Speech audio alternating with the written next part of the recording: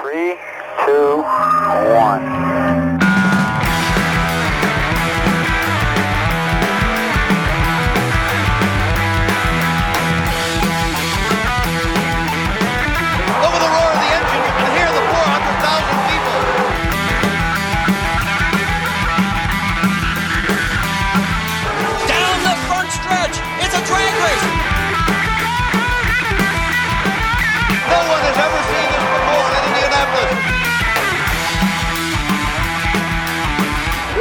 Turn to go! Here they come! Coming to the finish line! Bob Jenkins, who's gonna win it?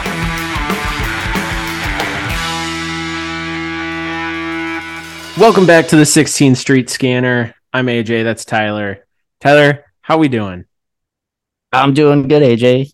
I know we're probably a little delayed in responding to this race, but seeing as it's our first season and we're just kind of taking this piece by piece, I think that's okay. And I'm coming off of a hot vacation, so I need a little extra time to really consume. Well, yeah, and it's just a little race called the 107th running of the Indianapolis 500. just no big deal. Little thing. Big deal. Tyler was at a pre-planned Star Wars convention. At the time he booked that trip, he was not aware that he would be co-hosting an IndyCar podcast, so yes. we'll give him some grace on that front. But if you didn't catch it, like Tyler, Joseph Newgarden won the 107th running of the Indianapolis 500. His first 500 win, started all the way back in 17th to come out on top in kind of a crazy race that was definitely backloaded, I would say. Only led 5 laps the whole race, but Tyler, let's just start off. What'd you think of the 500? So like the first 100 laps or so, it felt like kind of like every other race. I mean, obviously the grandstands are filled with people. Yes. There's the snake pit. Like you could tell it's a different vibe, but it wasn't like in terms of racing, I could look at Texas and be like, it's probably, fairly similar. And presentation and stuff like that. There's a whole bunch of stuff that makes it special. But in terms of like the on track competition, I felt like it was pretty similar for those first 100, and then I feel like the last 50 or the last 100 is when it really started kicking up. Well, everyone was fuel saving the first 150 laps. People were lifting. I don't know if rewatching the race, you could definitely tell that people weren't taking advantage of their runs at times. But yeah, you could hear them lifting halfway down the front stretch. So it was, I feel like it's been getting more and more like that. But what does lifting mean? Getting off the gas, coasting to save fuel. Yeah. So that doesn't necessarily make for the most exciting racing, and it did kind of artificially inflate the number of lead changes just because people were they probably said it a million times on the broadcast, but you use more gas when you're out front breaking the air for everyone behind you. Yes, okay. You didn't catch that the first 80 times they mentioned that, but being at the track, I was at the race. I sit stand A, box 3 every year. There's a lot of people there who, don't follow racing very closely. And so that, there's a pass for the lead. It's everyone goes nuts, but it makes for a fun environment. You're like, okay, it's Callum. It's Callum Ilott. Let him have his lap or two. Well, hey, Callum Ilott, he had a solid race. I don't want to. Yeah. He did. He didn't crash. Caught a good break. He did not crash. That is very true. We should talk about Joseph Newgarden because this, I feel like, is a career defining win for Joseph Newgarden. He's never really threatened super closely. I don't know, is threatened super closly. Does that mean anything? He's never been up he's I think he has a one top 3 finish. But he's never really threatened very strongly for a win. And finally he pulls it off, and people were kind of questioning, can he win it? Will he win it? Is it for someone who's won 2 titles? Is it a big strike against him to not win a 500. So, yeah, I don't know what your feeling is on that, not, having kind of that lifelong exposure to the 500, but do you feel like this kind of changes your perception of Joseph Newgarden? I don't think it changes my perception of him, but he puts a feather in the cap, and it makes him a little more iconic because I feel like there's guys who come through IndyCar, from my understanding, who, Joseph Newgarden put Zach Brown in his seat this weekend, and not everyone does that. True. So I'm very happy for him. And I think it is one of those career defining moments, and it's something that he's been chasing. You could see that in his reaction.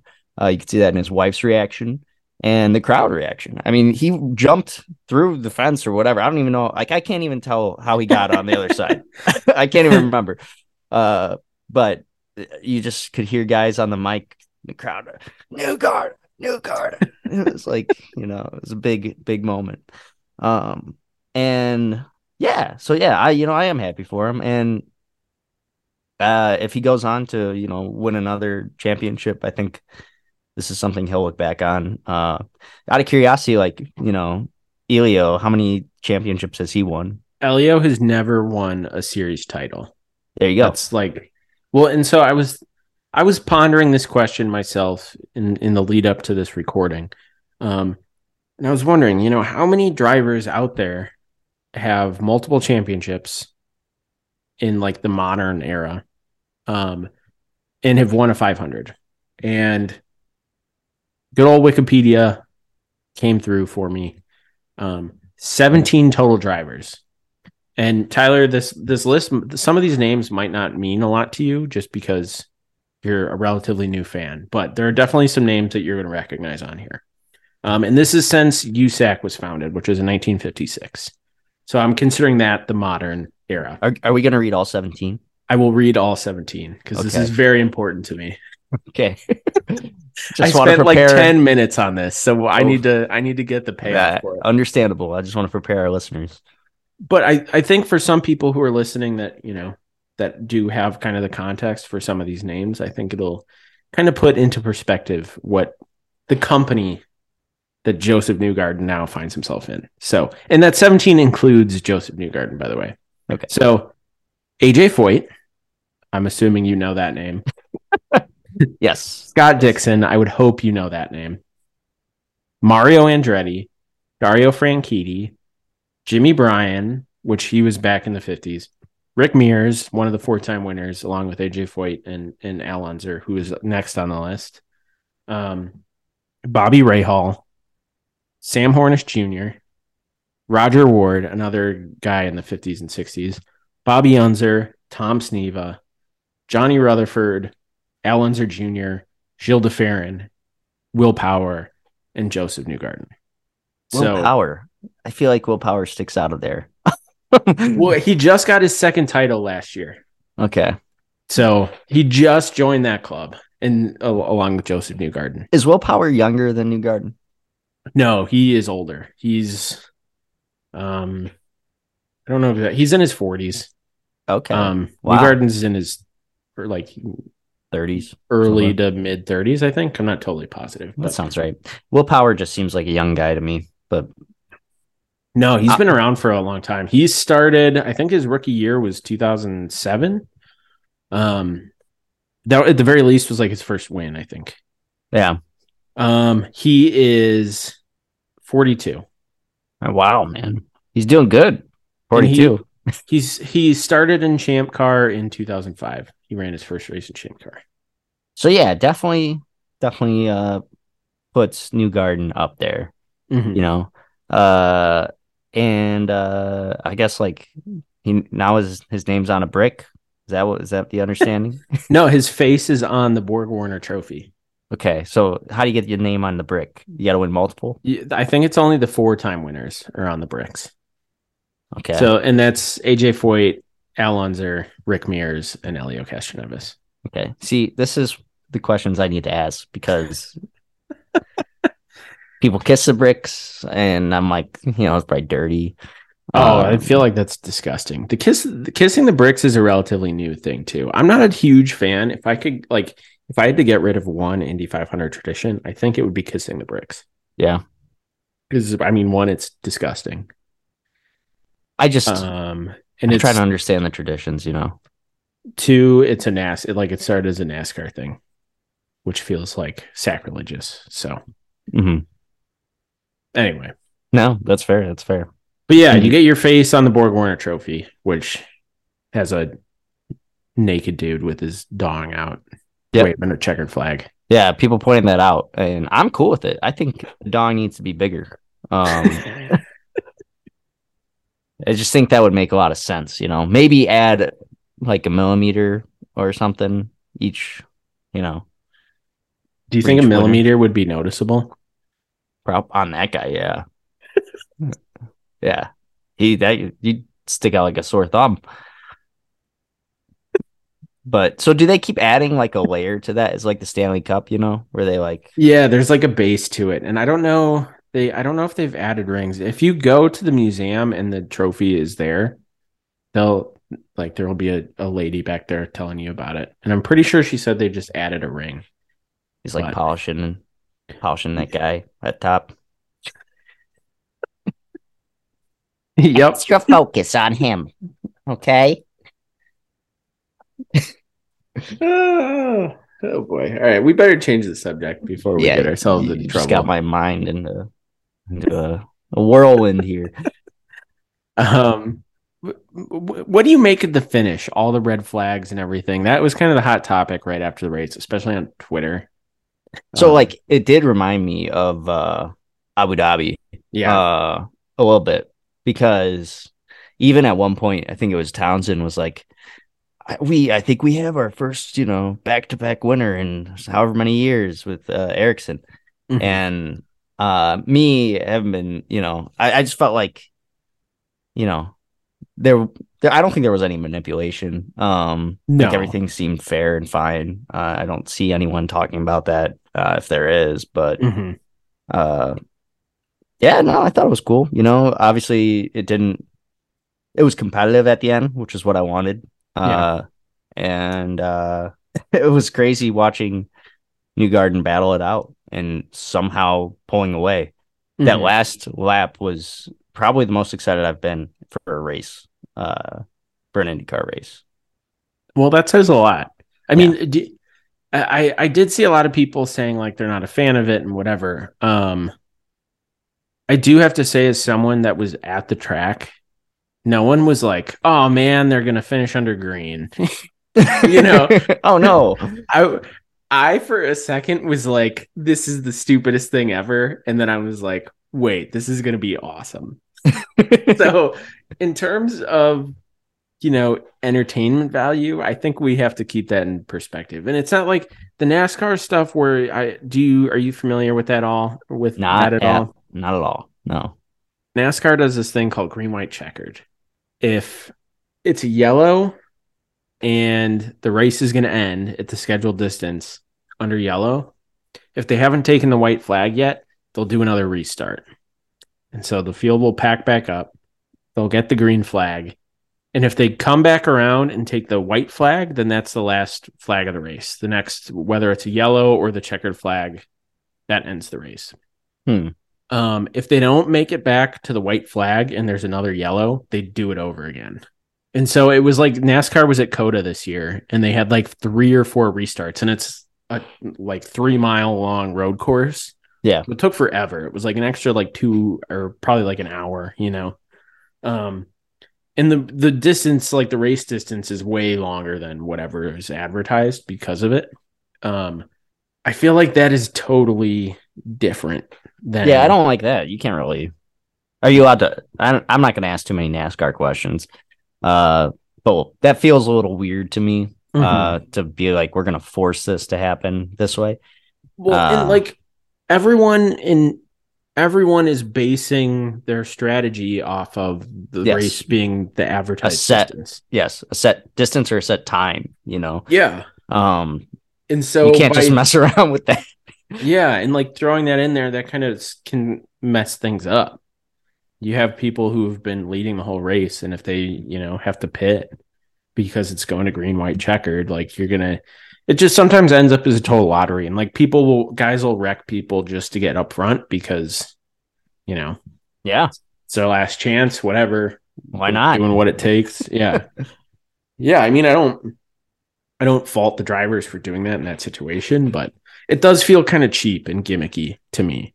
And one question I had for you was like, did the red flags feel gimmicky to you?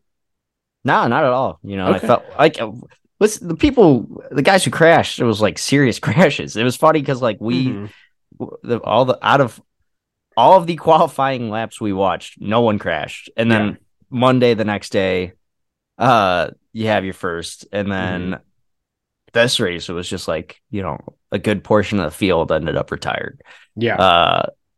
And I think that's testament to like how competitive guys are being in the race itself, and gals. But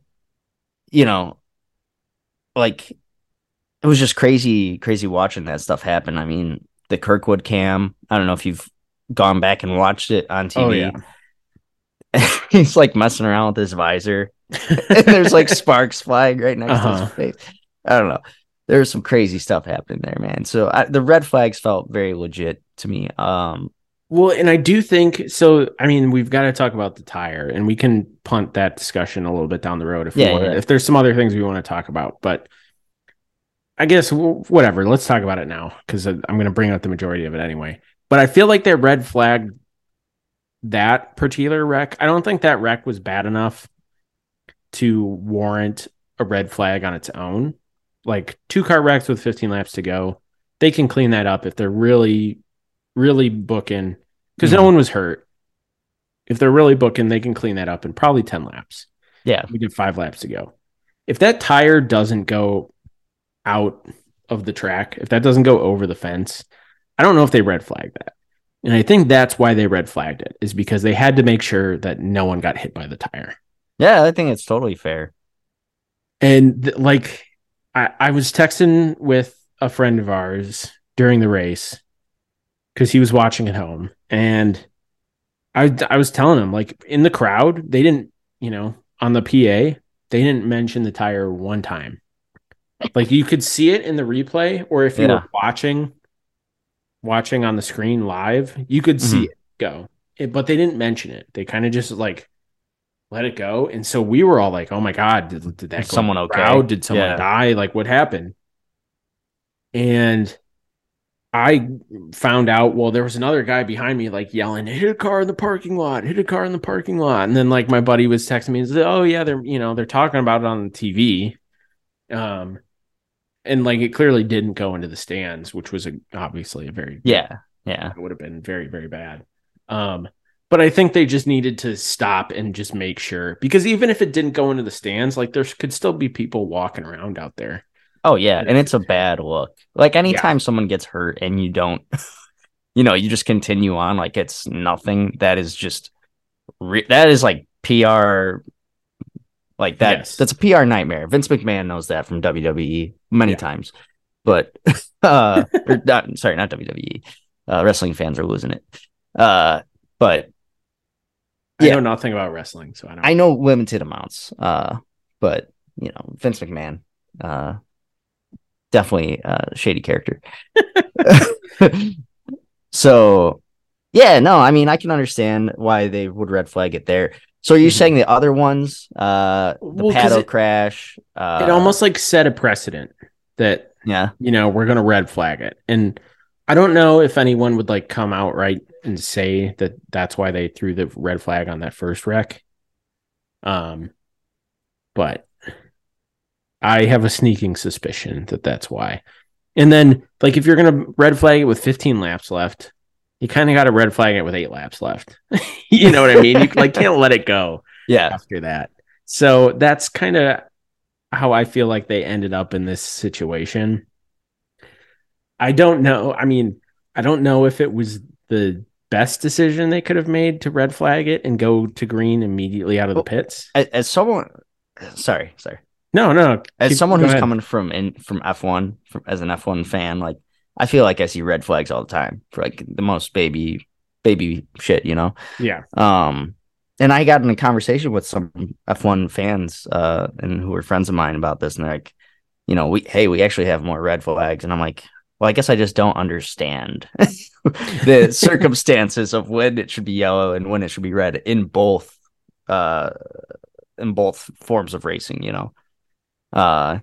Typically, it's like if the track is impassable, like if they physically cannot get cars through, or if there's some sort of damage to the track that needs to be repaired. Like there have been occasions where like guys get up into the catch fence, like Pocono, for example. Guys get up into the catch fence and they have to repair a literal hole in the catch fence. Sometimes, like there was a year at Detroit where asphalt was coming up, and so they red flagged it to, you know, try and repair the asphalt. Or rain. Rain is the most common. Oh yeah, Instance, but I think it was like 2014 at the Indy 500. And I remember that because I'm pretty sure Kurt Busch was running and he was like parked directly across from us in the pits during this red flag. And that was the year Ryan Hunter-Reay won, and him and Elliott were kind of duking it out. But I'm pretty sure they threw the red flag. I cannot for the life of me remember what happened that caused them to throw the red flag for that. But that kind of set a new precedent that they were going to try to do what they could to make sure it finished under green. Because, I mean, like everyone wants to see it finish under green. I want to see it finish under green. I'm sure you do. I'm sure everyone in the stands wanted to see it, other than Marcus Ericsson fans, wanted to see it finish under green. So, like, I appreciate that as a fan, that they're like trying to make it as exciting and memorable as possible. It does kind of suck. I've seen plenty of yellow flag finishes at the 500. It does kind of suck when it finishes.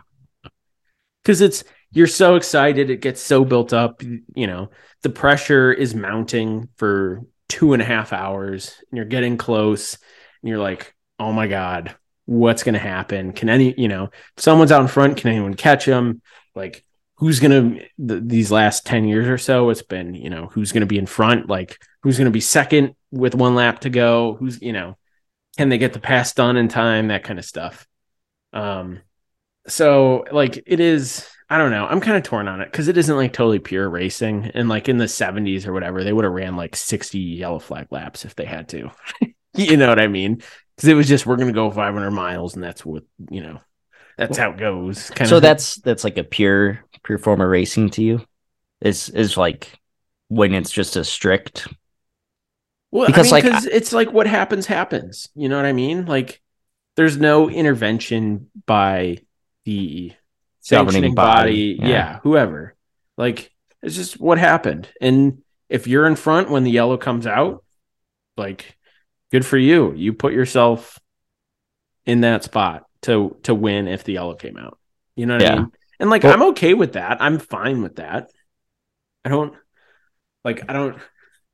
have any.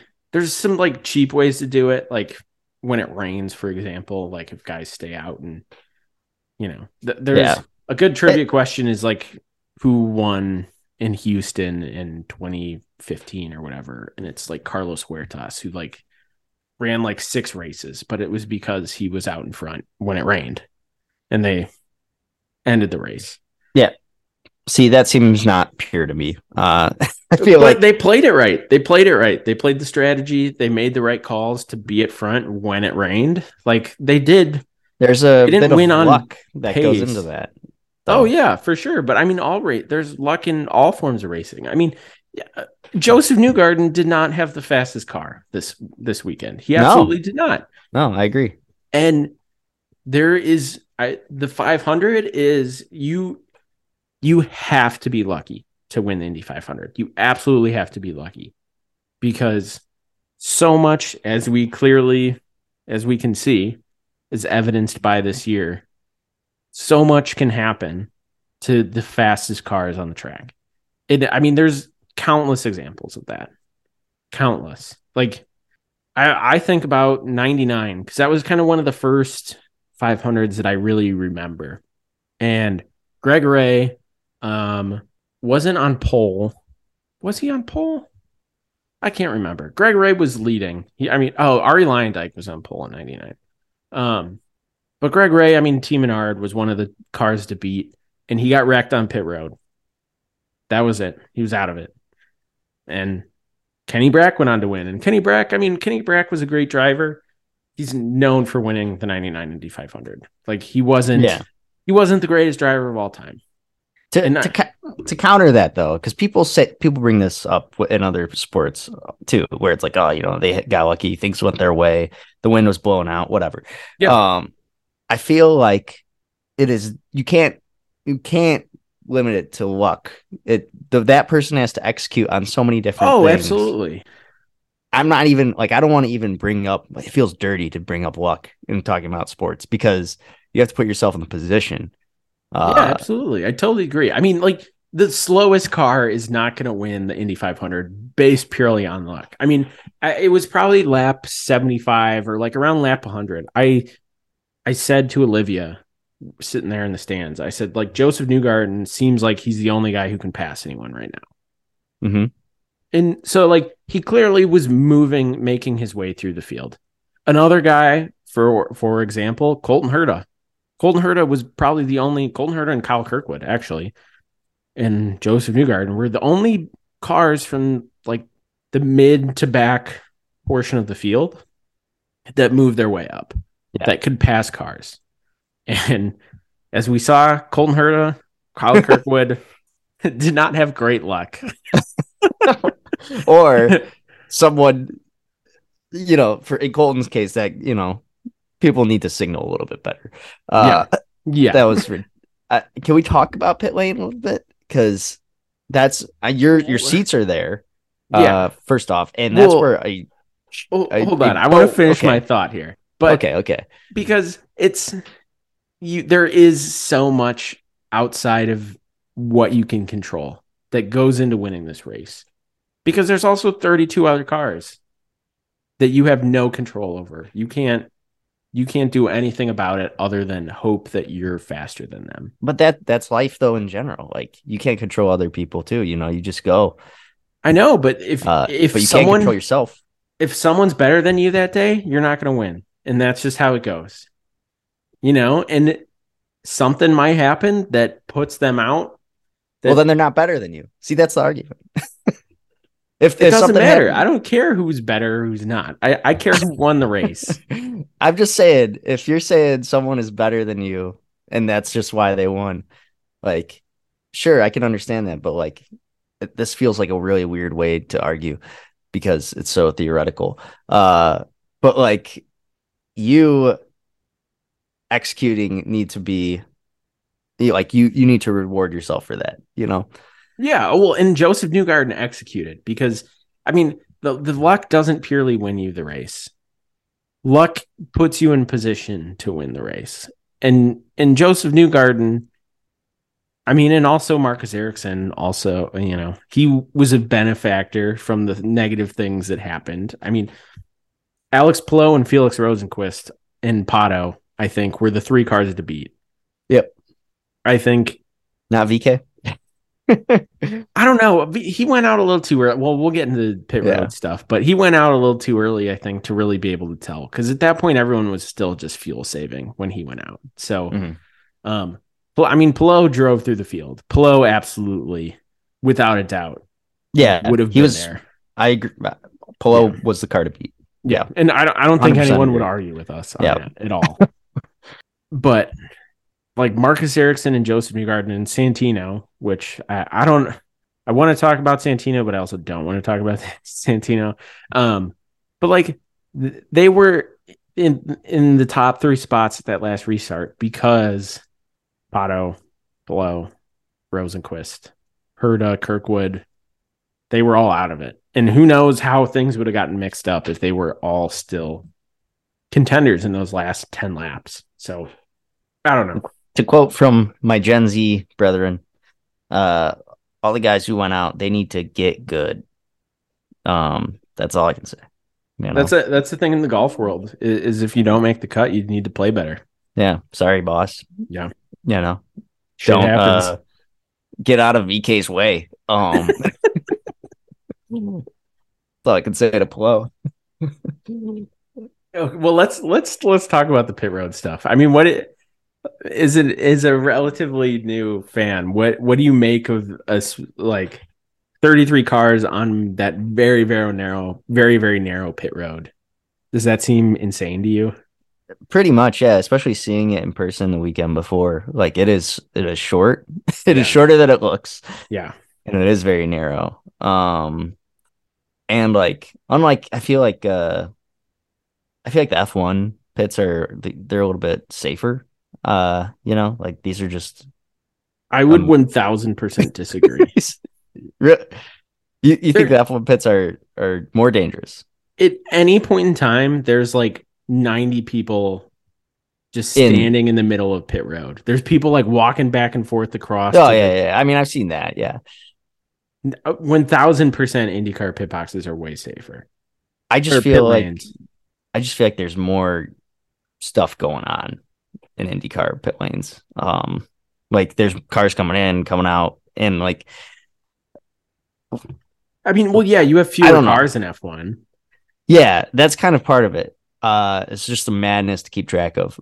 But you have like 90 more people per car on pit lane in F1 than you do in IndyCar.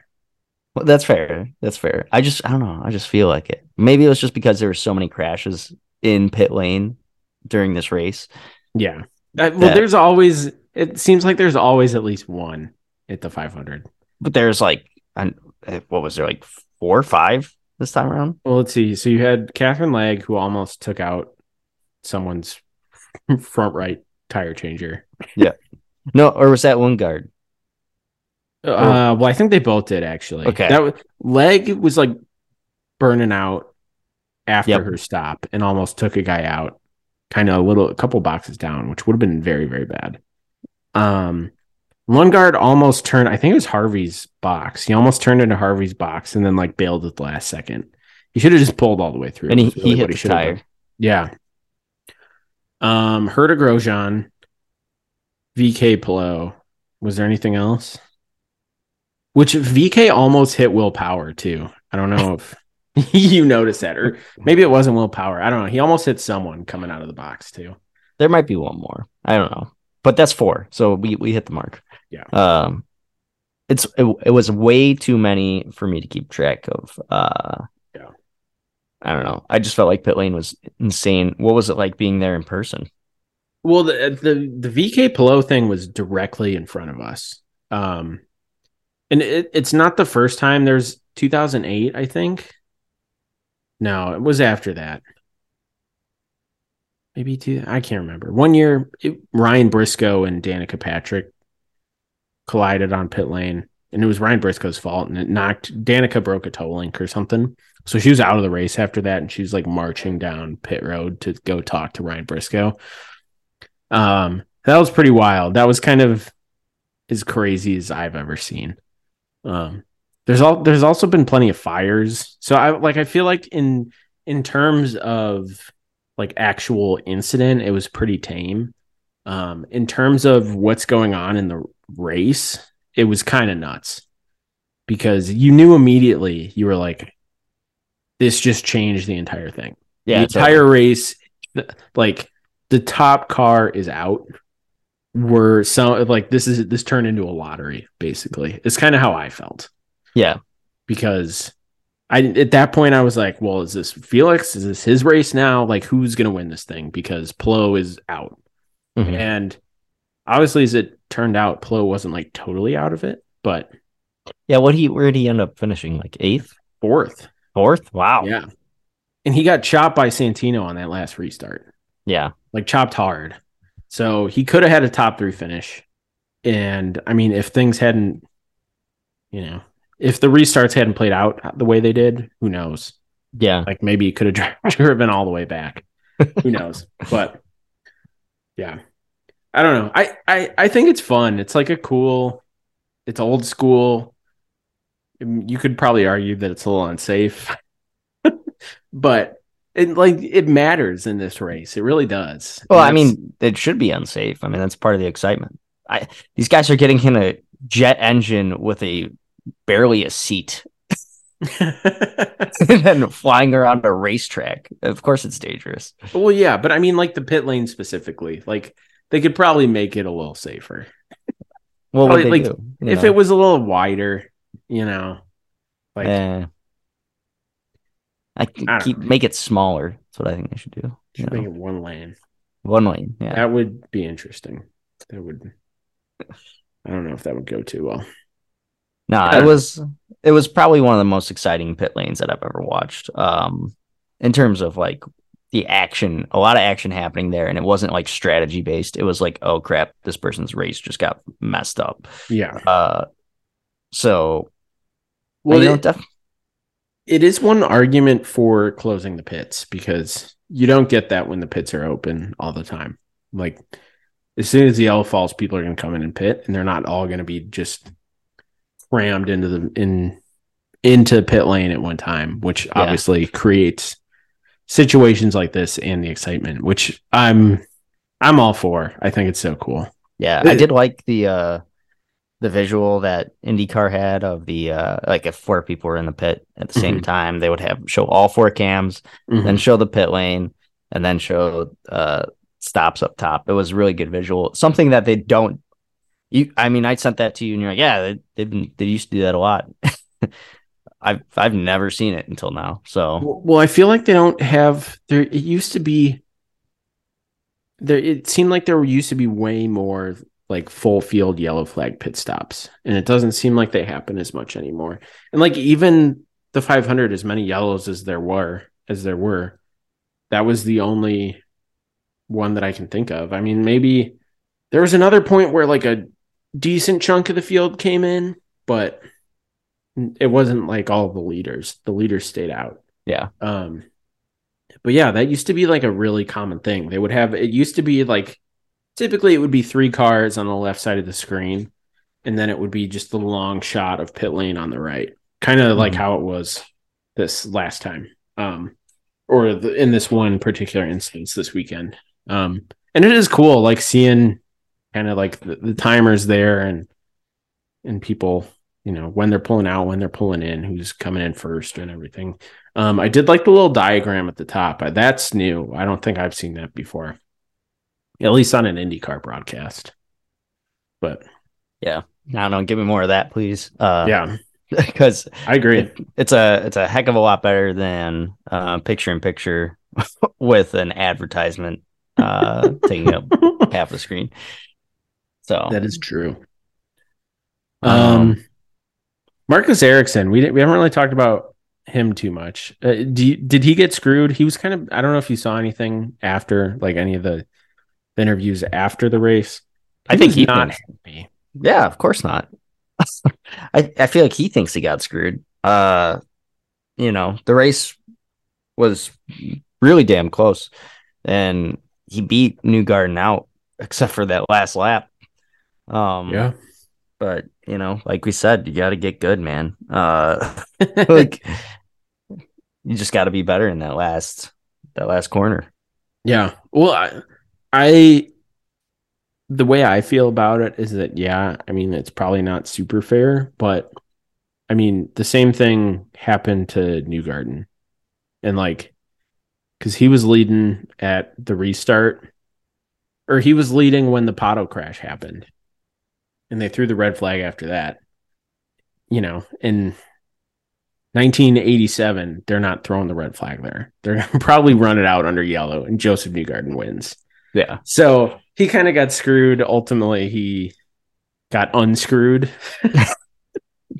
I guess. I don't know. I mean, Ericsson shouldn't feel bad, though, either. He took second. Like, he still did really, really well. Yeah. So, and for how young he is, I think, like, because he's got to be, like, what, 24 or something? 25? Oh, no. He's way older than that. Is he? I guess he was. Yeah, he ran, like, 5 years F1, I think. 5 years? Wow. He's 32. He ran, 5 years. He's just got that baby face, Those Scandinavians, they look young. Yeah, 5 years. Well, color me purple. I brought all the southern sayings. Is that a southern saying? I don't know. I But don't know. I think if you say anything with a southern accent, you could just a couple of random nouns. it'll work out. Yeah. Okay. Well, I'll start doing that, Maybe not live on the air. But Yeah. I don't know. We'll trying to like make one up. We'll workshop it. So I had a couple questions for you about being at the race itself. Yeah. First off, how was entering? No, it was seamless, easier than ever. Did you guys park in the middle though, or we park in lot 2, which is directly across from the pagoda, on the opposite side of Georgetown, because we sit in stand A, which is at the very, very south end of the front stretch. It's directly across from the first handful of pit boxes. We're stand 3, which is directly across from the first pit box. So we were directly across from Alex Palou. And it's right where, for people who've been, it's right where the track, they open the track before the race for you to walk across. It's right there. But yeah, it was great because you didn't have to open up your coolers and your backpacks and stuff for them to like rummage through with their little drumstick thing. Yeah, it was super easy. They didn't even like check for glass or anything. Not that I would bring in any glass, but yeah, it was seamless. It was great. So then, second question: did your dad get Tony Kanaan's autograph? He did not. Oh my God! No, he was there on carb day. He went back carb day. I can't remember. If you didn't listen to all of our last podcast, that's totally fine. But yeah, if you tapped out after like 20 minutes, I get it. Yeah, but I got, long story short, I got snubbed by Tony Kanaan. Yeah. I was right there waiting with the pen. It was already, the cap was already off. He could have just scribbled this little. I don't even care if it doesn't look right. Yeah. We would have gotten your dad Tony's auto, but you know what? He's gonna be around. I got a feeling. He's not. He might be retiring, but he's not going anywhere. He's going to be around, and he's not going to have a car to drive. So he's going to be able to devote all of his time to schmoozing with fans. Yeah, which I think is what he really wants out of life. Yeah, he's going to rent the penthouse at the top of the pagoda, and he's just going to live there for all of May. Yeah. So yeah, my dad will have plenty of chances to get Tony Kanaan. Just would have been a little bit more special. Yeah, he got a couple more on carb day. I can't remember who he got, but yeah, a couple more. And then I think Connor Daly. I think he got Connor Daly. Oh well, that's good. It's a good one. I think he got Grosjean's autograph on, for my sister on her hat. Oh yeah, but yeah, I think your sister a big Grosjean fan? I don't think so. I think she just likes autographs also. Oh, okay. I was going to say we should have her on when you do get out. You would win, Tyler. You would win, and I would back you up. So another question that I like to ask people this: do you smell anything specific? Oh, you can smell like the fumes.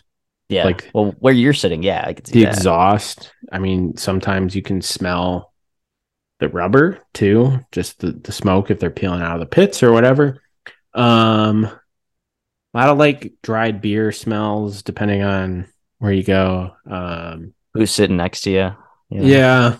I mean, it's great being out on the concourse. You get whiffs of hot dogs and burgers and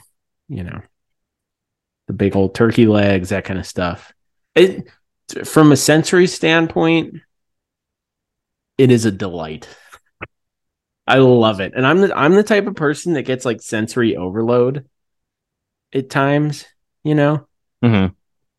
Never has the 500 made me feel that way. Like, yeah, if I'm in a room and there's a lot of people talking I'll get like, I can't handle this. This is too much for me. Mm-hmm. At the Indy 500, you have 330,000 people. You have 33 cars driving by you at 220 miles an hour. People yelling and screaming, and whoever you're with is yelling in your ear because you're trying to talk to them. And it's hot and you're sweaty and you're sticky from the sunscreen. Just every feeling you can have, you have at the Indianapolis 500, and it never gets old. I love it. I love that you love it. It's the best sporting event in the world. I will never. There's nothing like it. Absolutely nothing like it. Well, it's good to put myself there. Smell that. I can imagine stickiness of the sunscreen, especially on my bald head. Yeah. And you mentioned they're flying by at 220 miles an hour. Is that a fact? Because I feel like during the broadcast they really didn't bring up speed at all, and you mentioned that they were lifting. At the end of the race, they're absolutely doing 220 at the end of the straightaway. Well, I can definitely see that at the end, but like, because I mean, a lot of like the average lap speeds are like 215, 219, and they turn down the boost. So for qualifying weekend, they turn the boost up on the turbos. Mm-hmm. So that's why they're going faster. And then they turn it back down for the race. So that's why they're not going 240 and they're not running 230 whatever mile an hour laps. But yeah, they're absolutely doing 220 at the end of the straightaway. Okay, it just would have been nice to know from my end. I feel like they flashed the telemetry stuff quite a bit. If they're on an onboard, they typically show how fast they're going. They might have had something. Because they typically, the tower, the scoring tower. Yeah. On the bottom of that, they typically, where it cuts off, where it scrolls, I think they have the top 15. And then it scrolls through 16 to whatever, in this case, 33. That could be They replace that with like a headshot and then the telemetry, and it's like throttle, brake, miles an hour. Yep. Yeah, I know exactly what you're saying. Yeah. Huh. Well, maybe I am just being a bad fan. Although sounds like you just weren't paying enough attention. Excuse me? Certainly possible, but how dare you? Maybe they should make it a little bit more apparent. You know what? I kind of agree with that. If they were plastering it on the center of the screen that they were doing 200 and whatever miles an hour, I think people would be like, "Wow." Yeah, I think so. Yeah. The plebeians like myself don't really, have a concept of what that is. So, well, you do now, right? I do now, but for many people watching at home, or the people in Canada or wherever else they are. Do we need to convert for our Canadian friends? Yeah, to kilometers. I have no clue. It's over 300 something. Yeah, well, we'll leave that to them. That's not our problem. Yeah. This is America. We're in America. They can speak yourself. American. Yeah. We're not going to do the math. I was doing enough of that with like F1, so figure it out. I can't remember if we talked about this last week or not, but like, did it seem faster to you in person than like you thought it would seem? I like when we went down into the short chute and we're standing right up against the fence. Did that seem faster than you thought it would? Yeah, it definitely did. It's like it's hard for me to be. It's because I went in there knowing they're going to be going fast. Mm-hmm. But when I think back to it and I'm like, I drove 11 hours home at 70, 80 miles an hour. And that's how fast they're going on pit lane. Yeah. and I think about like, okay, I remember turning my head and I remember thinking to myself, like, they could go from like Chicago to Indianapolis in like an hour. Yeah. That's pretty damn fast. So I'm almost positive in your everyday life, you've never seen a car going faster than 120 miles an hour. The fastest car you've ever seen on the highway is going 100 miles an hour slower than cars were going into turn one this weekend, which is 20 miles an hour slower than they were going into turn one last weekend.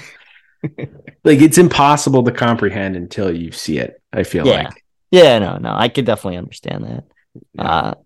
And I'll never forget because it was, Catherine Legg that we were watching when we were over That's there. true. Uh, So she wasn't going 20 miles an hour faster then. But all right. we don't need to get into that. Yeah. We don't need to get into that. Cut that. So, what else do you want to talk about? One thing I had a question. Is it rigged? Who's to say? I mean, I think that's a question for someone with more investigative skills than us. For sure. There could be some grand conspiracy out there for all I know. I mean, Roger Penske is a very powerful guy. Yeah, and it worked out for Newgarden. Yeah, well, and I got to say, sitting up at the top of the pagoda does not help that image of him like pulling the strings up at the top of his perch. Yeah, and he's gonna be observing. The guy. He's like, I'm gonna say, drivers, start your engines today because my team's gonna win. I mean, you work for and you work with enough of these rich guys. They kind of understand how they operate. So maybe there's someone out there, at Vice. Maybe that's why Vice is bankrupt. Who knows? We don't need to get into this. But it's something that crossed my mind, and I'm sure it's crossing a lot of Ericsson fans' minds. I don't think it is rigged, but no one thought wrestling was rigged until the 80s. This is the most I've ever talked about wrestling. I've been doing a lot of research lately, so yeah. Did people really think it was like real until the 80s? I think part of it was real. I don't know. We don't need to get into that. Did you see they're going to let people bet on that now? On wrestling? Yeah. Yikes. Unscripted. Yeah. Well, to be fair, sometimes I think it goes off script. So, because there is an element of realness. Also, we should apologize to anyone who just totally had their 4-year-old in the back seat of the car. Yes. To all our WWE fans out there. Well, we apologize. But to be fair to the 4-year-old in the back of the car, sometimes they do things they're not supposed to do, and the commentators and the refs just roll with it. So it is sort of an element of realness. And sometimes, real stuff happens in the ring. Yeah, someone breaks a leg. That's obviously not in the script. Yeah, quads get blown out, and people die sometimes. So it is real in that sense.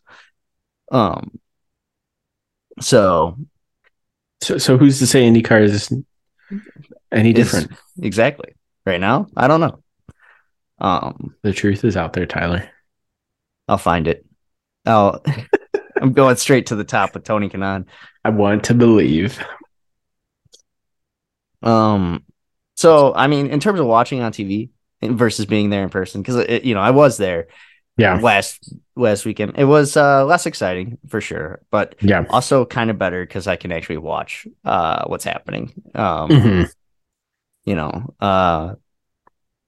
that makes sense. I feel like the perfect situation is the Wi-Fi works at the park. And sorry, I had a frog in my throat there. And I can watch it on my phone, and then I can watch them come around. But I also don't want to be that guy, Well, I mean, they have the screens, and the screens do a pretty good job. My one complaint about the screens is that they pretty much limit the onboards to like the sponsors that have like paid to have an onboard. Mm-hmm. And so they'll spend a lot of time on like someone's it was like that at the Gallagher Grand Prix last year too. They spent a lot of time on Colton Herta's onboard, and Colton Herta was not really in contention for the win. Yeah. And we were missing stuff, and I think it was just to get about the activation, for the sponsor more than what was useful information for the crowd. And sometimes that gets in the way of what you're seeing. But they did for 100% of the pre-race, it was like too much, but they did jack up the PA. I don't know if you noticed how loud it was at time trials last weekend. Yeah. It's not. It seemed louder than it has in a long time, and I could totally see that. Were they I mean, bumping in crowd noise too? The Sox do that. White Sox do no, that. they were not pumping in crowd noise. There isn't really like a crowd noise aspect. I mean, you hear it when like critical points Mhm. in the race, or like when someone takes the lead that's kind of a popular pick, or like Tony Kanaan.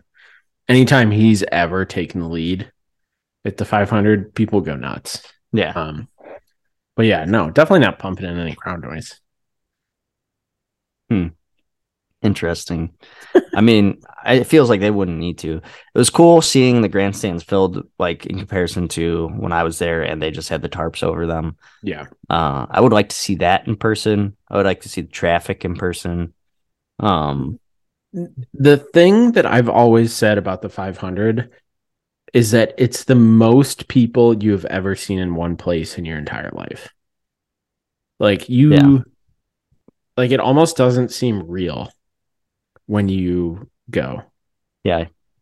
And like right before the race starts and the stands are like absolutely full, it does not look real. And that's part of what makes it so much fun, is that you do feel like you're a part of something just massive. Like you do get that sense. And that also makes it feel so much more important and so much more exciting that all of these people are there to witness this thing, and you're one of those people. Like, it must be important. And like everyone reacting to what's going on makes you more excited, makes your reactions bigger and more authentic, Oh, maybe for not sure. necessarily authentic, because you might just be like, Oh, yeah. I know what you mean, though. Like, you're still excited. It's still getting the average yes, person out. Like, that's how I feel about playoff games. yes, It's like not everyone here might be a hardcore fan, but you're still here because it's an important historical moment. yes. Versus the Gallagher Grand Prix, where it's like us and like Yeah, couple other hundred, maybe a couple thousand people, just some people hanging out. yeah, watching the cars go by. Well, and I still, to this day, like back home again in Indiana, they, Roger Penske now comes up, start your engines. I get goosebumps. And at the end of the race, I'm trying to be like, all right, I'm a grown man. Like, trying to be cool. Like, Oh, I get it. I've cried to the Pirates of the Caribbean theme song because the White Sox used to play it before their games. That's an interesting choice, but it was 2005. It was a different time. Yeah. Right. Yeah. That's irrelevant. But hey, I'm gonna say it's better than Sweet Home Indiana or whatever. Back home again, Indiana. Yeah, you take that back. People might be pissed. The Pirates of the Caribbean. No, but Back Home Again, Indiana. It's with the trees and what else? I mean, they had the whole video of the driver singing it. Next week, I'm gonna make you sing it on the podcast. I'll do it. Yeah, I'll do it. I don't really know how it goes, but I'll give it a shot. I know all the words. Would you like to sing it for us right now? I would not. But it's Jim Cornelison. I know Jim Cornelison. I know Jim. Me and Jim from the Hawks. It's such a good, like, it's someone who's not from Indiana, but has had like a lifelong connection to Indiana. My dad is, born and raised Hoosier. We would come back to Indiana, probably back home to Indiana. We would come back like at least once a month, probably, when I was a kid. And pulling up to seeing the which they just changed, by the way, the Indiana welcome to Indiana sign, travesty. It looks like shit now. I thought it looked okay. We did talk about that. You and I, at least off air, talked about that. Yeah. Welcome to Indiana sign on the highway. But I have a strong emotional connection to the state of Indiana because I spent so much time here as a kid, and I don't know. It gets me not, I wouldn't say emotional, but like it gets me sentimental, I guess. I can understand that. And it's wrapped in with, going to see my grandparents and summers in Indiana and all of that. And then coming down to the race and time trials and like spending time with my family and everything. Like it's all of that. Mm-hmm. And that makes it so much more special than like just God bless America, Here's an SR-71 flying overhead. Yeah. And then the national anthem, whatever. I mean, I can understand what you're saying. I was born in Indiana. Certainly, I was raised 15 minutes from the border for the first 10 years of my life. Yeah. We'd go over there all the time. Southern Illinois, Central Illinois kind of feels like Indiana. And I was getting those vibes when I was out there last week. Something about concrete and weeds really sticks back into the back of my brain, scratches some sort of itch for whatever reason. But most of the time, when I think about Indiana, I'm thinking about how fast can I get through, and I'm thinking where can I stop, and that's the difference between me and you, Tyler. Well, I don't have these connections to Indianapolis Motor Speedway and stuff, and maybe over the years, as you make your roots there, and I come down for these things. Well, yeah, you have to come to the race, and when you're there and you see it in person and are there, I mean, everyone around you is singing, and it's like the 7th inning stretch. Yeah, but it's different because it's also the anticipation. Mm-hmm. It's not just like, oh, this is a cool thing everyone's doing together. It's like, this is a cool thing everyone's doing together, and we're about to see the greatest thing we've ever seen in our entire lives. So it's like, in this thing we've been waiting all year for. It's really cool. It's one of the best moments in sports, in my opinion, and it's way better than the fucking Pirates of the Caribbean theme song. I mean, what are we even doing here? What are we talking about? I'm pretty sure that's John Williams, sir. I could be wrong. Might not. You know what? I'm starting to. I gotta look this up. I gotta look it up. Whether or not Hans Zimmer. Okay, you're back home forgetting. again, and whether or not back home again in Indiana is better than the theme song for a Disney movie based off a theme park ride.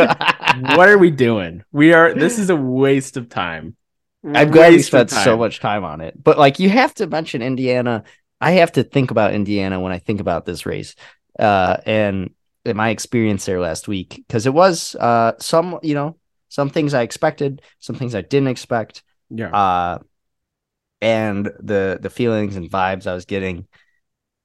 I will say, greatest thing about that place, man, you can just bring that cooler beer in. You can also just like walk around with beer right outside. Yeah. Like, no one can do anything about that. Yeah, no one cares. It's wild. So it's not all bad. If you're like me. No, it's a great experience. Even, and there's plenty of people. My younger sister, her boyfriend came for the first time this year. He's not a racing fan. Never been a racing fan. Doesn't really enjoy watching on TV. But he was like, yeah, I want to come back next year. So like, it's just the experience of being there and like knowing you're a part of this big event, I think is a draw for a lot of people. And yeah, it's unlike anything else in the world. That's all. Like, I know like a Michigan football game or a Penn State football game where they get like 100,000 people in those stadiums. Like, I'm sure that's a very cool experience, but like it's still just like a football game. You know what I mean? Like, Yeah, I mean, I'm not a big football fan well, yeah. in general. So, And I'm sure if you went to a Michigan game, I'm sure you'd be like, oh, yeah, it's cool. Like, but it's not going to be football game. It's just a football game, There's also 12 of them a year and Yeah. whatever it is now. Is it still 12 for college? I don't know. Something like that. Yeah, no, it's different, man. And it's 300. It's still 3 times the size. Yeah. Not more. Yeah. Which, 3 times what's the absolute largest. I mean, you can also fit every Big Ten football stadium inside the confines of Indianapolis Motor Speedway. That will change, I think, once USC and UCLA join, but that's a conversation for another time. For another day. For another probably another person, to be honest. I'm not not good with that stuff. Do you want to get into the drivers? Well, we should talk a little bit about some of the other things that happened in the race. Yeah. As opposed to the race in broad general terms. But I wanted to talk about Pato and Ericsson. Like, is that, I don't know if you saw Pato's comments both after the wreck and at the banquet on Monday night. For those who didn't hear, Pato said on Sunday after the wreck that, like, next time he's coming with me or something to that effect. And then on Monday, that's right. Basically said something about, said he was being too nice. Yes. Like, I'm being a nice guy. Yeah. Well, and then on Monday he said something to the effect of, like, he was very happy that Joseph won the race. I think with the implication that he would not have been happy had Marcus Ericsson won the race. But is that like a real rivalry now, do you think?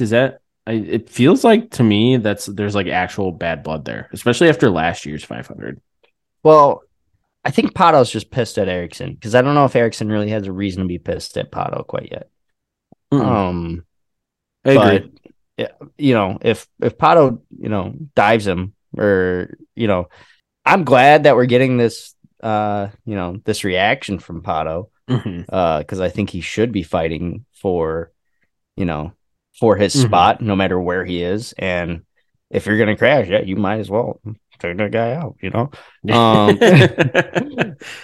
Like, if I were in Pato's spot, that's exactly what I'd be saying too. I'd be like, that dude took me out of the most important race that I had, and I've got speed all year. I'm competing for a championship. Hell yeah, I should take him out. So, I totally feel him from that point of view. And I just have a lot of anger in my life right now. But and I don't really think it was Eric. I don't know if it was Ericsson's fault, was Pato's fault. But I think you should drive a little bit more competitively. I have no issues with what Marcus Ericsson did, because it was kind of a late move. Pato wasn't all the way alongside. Maybe he squeezed him a little bit, but it's still Ericsson's corner. Like, Pato is the one assuming the risk there. Yes, in that situation. And it did not pan out for Pato. And it's unfortunate for him, but that's the way it goes sometime. And after Long Beach, I don't have a ton of sympathy for him, to be perfectly honest. He did the exact same thing to Scott Dixon. Yeah, he definitely did.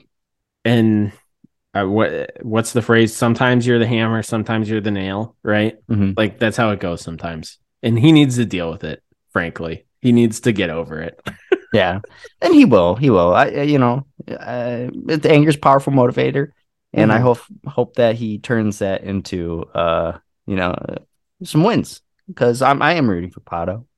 So, which honestly, it's very surprising that he has not won yet this year. I think that's kind of the biggest surprise so far. Although I do have to say, and I feel like I brought this up before, I do feel like Pato has kind of accrued this kind of over exaggerated stature in the series is like a top driver. And yeah, he's been consistent and been towards the front, but he's only won like 4 races in his career. Yeah, but he's still young, and what more do you need than to be consistent towards the front? Well, yeah, but I mean, he's clearly in a top ride. Like McLaren is clearly one of the better teams. And he's not winning. Like he's not winning that much. I mean, you look at Joseph Newgarden. I mean, he won 5 races last year. He's already won twice this year. He's won twice or like more than Pato's won in his entire career in the last 2 seasons. You know what I mean? Yeah, that's fair. But how old is Pato? He's very young. I mean, he's got plenty of time. Yeah. But, I mean, you look at, for example, Joseph Newgarden. Like, Joseph Newgarden didn't come in and immediately get a ride with the best team. Yeah. Joseph Newgarden spent, I don't know, 5 years maybe? No, probably not 5 years. 3 or 4. I'd say give him a shot. He's still being competitive. I think as IndyCar fans, we know that the driver matters more than the car. But the car certainly has an impact. Don't get me wrong. Oh, yeah. But you can't say he's unskilled. If he goes to F1, though, he is unskilled, and he should rot in hell. I don't think he.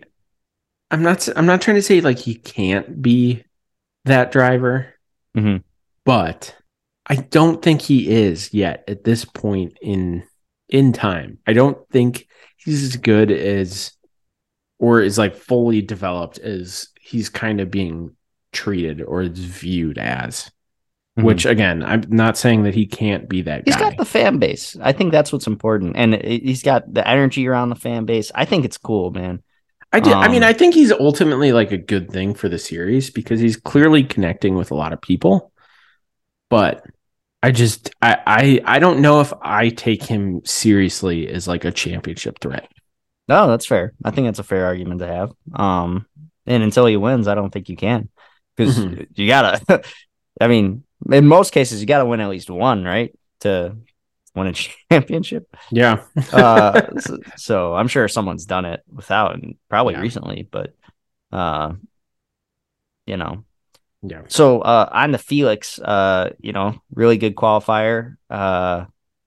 And he had a chance there for a moment until he didn't. Until he just decided to run into the wall. What happened there? Did he get caught up in was he like a Stingray Bob? Stingray Bob? That's what I'm calling him now. Yeah. All right.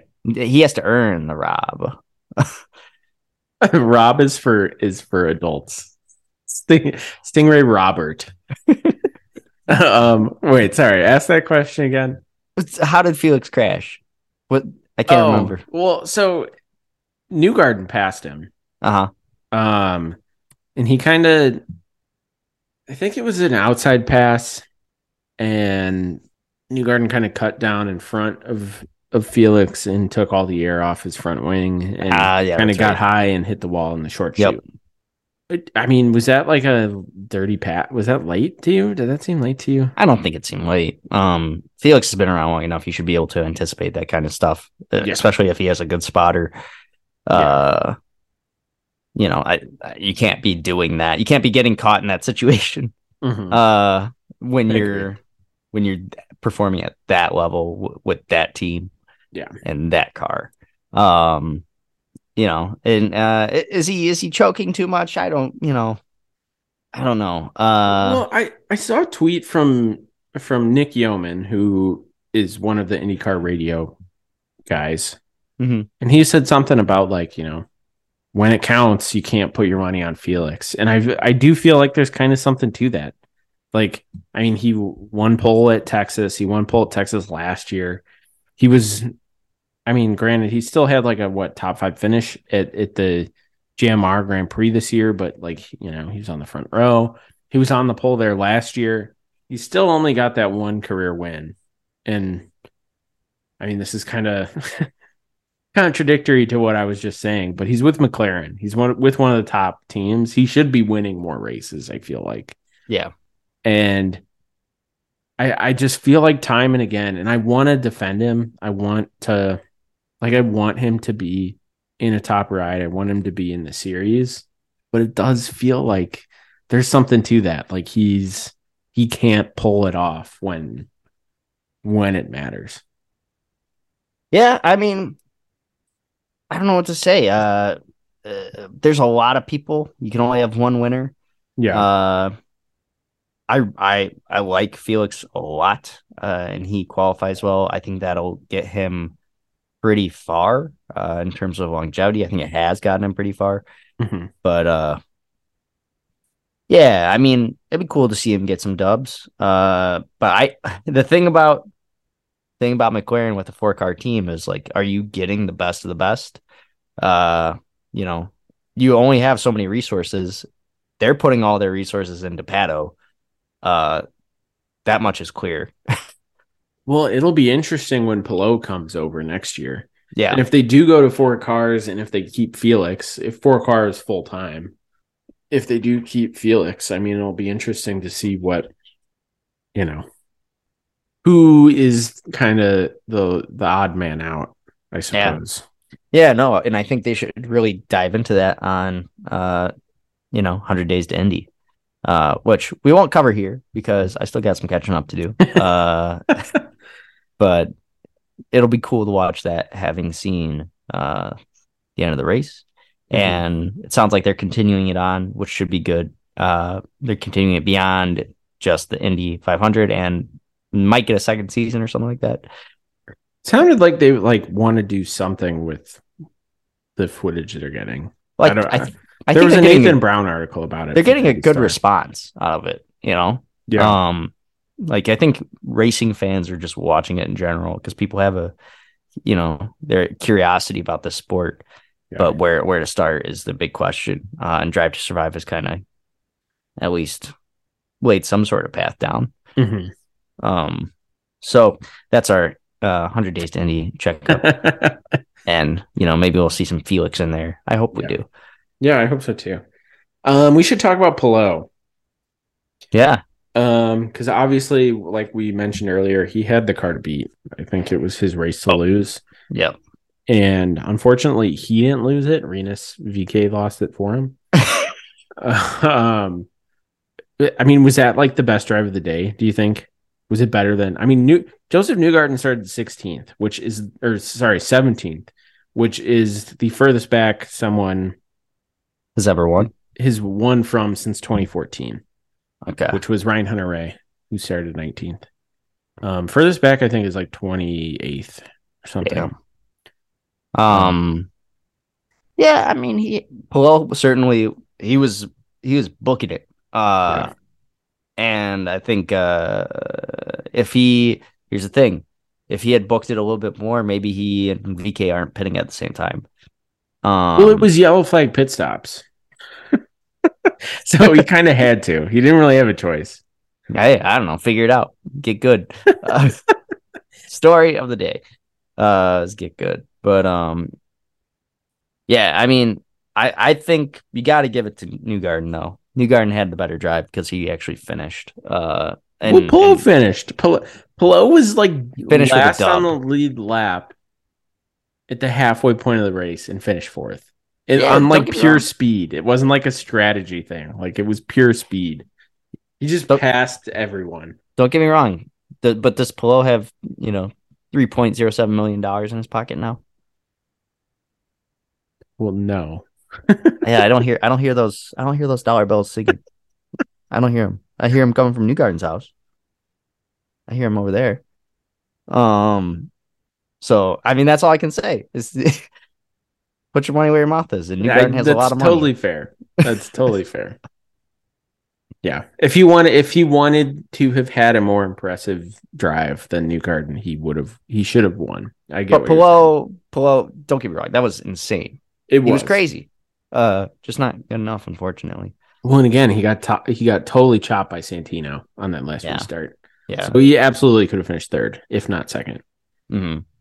So. And I think we'll probably do damn well in the championship series. So Yeah. if not win it, uh, Yeah. so I, at least this year, he's got a real good car. Yeah. Next year, who knows what can happen. Yeah, we'll see. I don't know what like how much merit there is to this, but I heard that Lando there's like rumors that Lando's leaving McLaren and that Plo will get sent straight to F1. I don't know if Gross. you've heard that or not. Oh But man, I have not heard that. This is the first time hearing it, and okay. it is a little disturbing to me. Especially because Lando kind of it goes back to Danny Rick, who if you're even remotely watching F1, you were a Danny Rick fan, or you should be, in my opinion. And he doesn't have a spot right now, and that spot arguably could have been his, McLaren. I'm not sure McLaren would agree with you on that, but hey, but I'm just saying if they're gonna get rid of Lando in like all of 2 seconds. Well, I don't know if it's that they're going to get rid of Lando. I think it's Lando's going to leave. I think I don't know where he would go, but that's just like something. Okay, so Polo is an option for them. I see what's going on. I mean, he's definitely going to McLaren, whether it's an IndyCar and F1 drive. Mm-hmm. But I don't know. I just wanted to throw that out there and see if you'd heard that. It worries me because I feel like you're a little more plugged into the F1 stuff than I am. So yeah, well, I've also been on vacation for a while. True. And like I kind of unplug from everything that's not in front of me when I do that. Yeah, unfortunately. So. No, I get that. Well, yeah, I mean, I was one of the thing I wanted to ask you about. I mean, Pelosi had a last 3 years really since he moved to Ganassi. His kind of like had either a really good chance to win or like probably the best car each of the last 3 years, and he's 0 for 3. When do you think he wins his first 500 if he wins a 500? Do you think that like next year, do you think like it's his race to lose? If he goes to McLaren, when was the last time McLaren won a 500? 1974. Yeah. So if he goes to McLaren next year, I don't think he's going to win ever. Well, I mean, McLaren was kind of the team to beat this year, though. That's the thing. Although we need to talk about Scott Dixon, too, because I also felt like, I mean, obviously things didn't pan out, but he still finished, what, like 5th or 6th? Yeah. 6th. And I honestly thought after all the bad luck he's had at the end of races the past couple of years, I suppose that 2021 wasn't the end of the race, but like I was for sure when he had to pit early with that bad vibration. Yeah, you were like, I was like, he's gonna win now. This is gonna be the year that he actually wins it because he had to drop way to the back early, get it out. Yeah. And I was like, he's going to come all the way back. The one year, like, he doesn't deserve it. It's going to somehow shake out that he wins it. But, sorry, that was a tangent. But No, it's not. It's not. Because it's Dixon and it pertains to, Polo.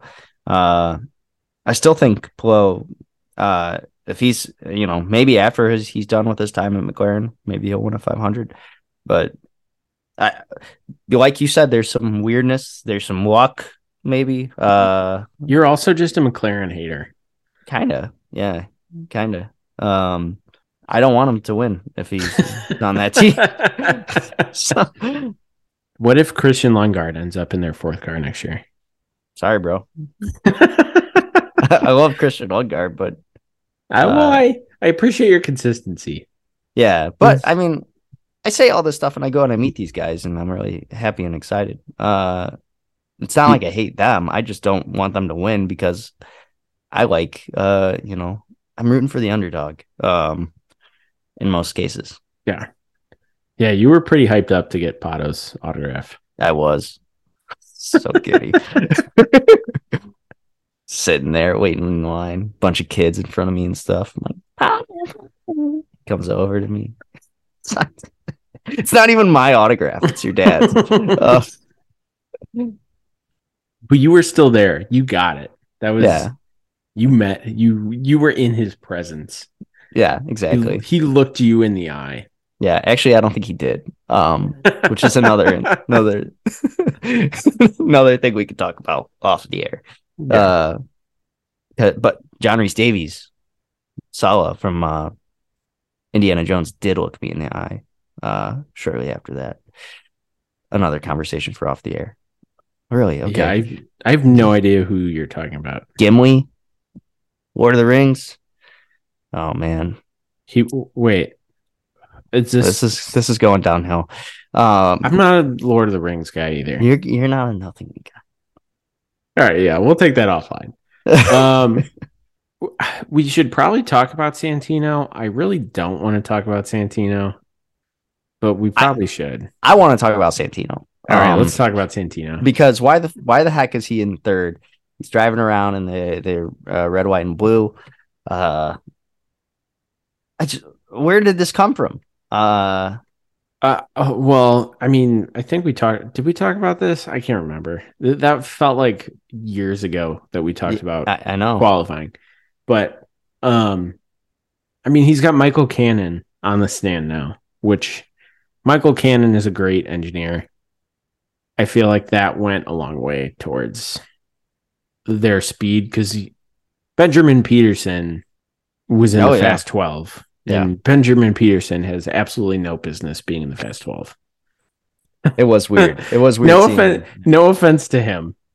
Was he the fastest rookie this year, right? He's the fastest rookie ever. Yeah. It was the fastest rookie qualifying time in the 107-year history of the Indianapolis 500. Which props to him. I mean, he got it done.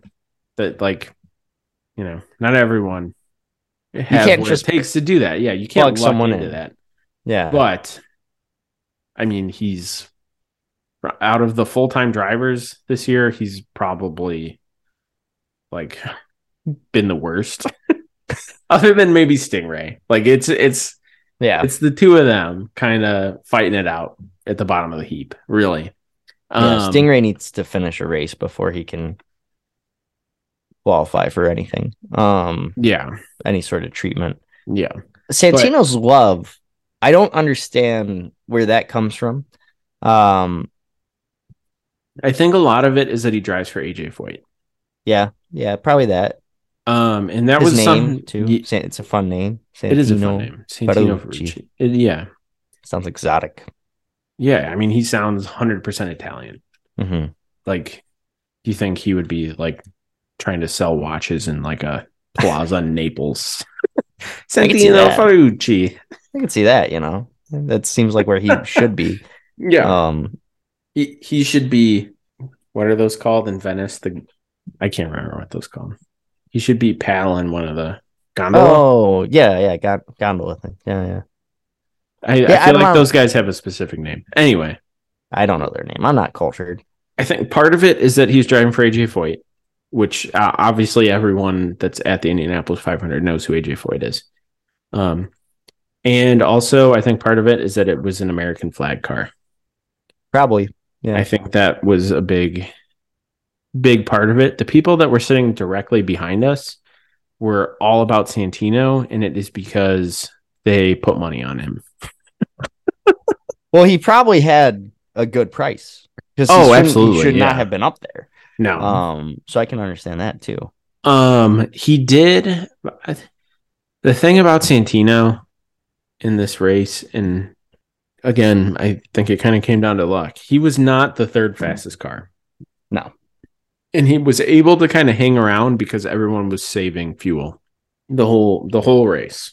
Pretty much the first 170 laps. Everyone was saving fuel. And that meant that he could kind of stick around. And as soon as everyone tried to take off, he quickly got shuffled down. Right before the Felix Kirkwood incident, he was I think he was maybe outside the top 5 at that point. He just kept getting shuffled back. People were passing him. He didn't have like that raw speed. Mm-hmm. And again, like qualifying, he had that one really good lap in the fast 12 that put him P2. And then he dropped back a little bit in the fast 6. So I think he just had one really good lap in qualifying. He had a good car, obviously. And like, I mean, I hate to say it, he's a good driver. He's not the best driver. I don't think he's I he think barely got a car, didn't he? Yeah, well, and I think there's some other factors in that led to, him kind of being out of the series for a couple of years. So what are those factors, if you don't mind? I would like to know. Well, it seems like he doesn't. Well, I don't know. It's hard. I'm not like an insider. I don't know what the deal is. Don't beat around the bush. Tell us the rumors. Well, I mean, Graham Rahal kind of came out and said because he ran a couple of races for Rahal, Letterman, Lanigan. Mm-hmm. And he wrecked a couple cars, and I think that kind of people were talking about him in the 45 in the Hy-Vee car last year. Yeah. Everyone was expecting him to take over that seat and ended up going to Jack Harvey. Despite Santino having some good results in that car. Mm-hmm. I think it's because he wrecked some race cars, and I think he probably doesn't get along with a lot of the drivers in the series. Greg Doyle for the Indianapolis Star wrote a really weird column about him last week before the race. Seems like he's friends with Felix, which is weird. I don't fully understand that. But I think the general consensus among the paddock, I know like the Penske guys don't like him. I know like Hinch and Rossi and a lot of those guys don't like him. I think he's just kind of abrasive, I guess.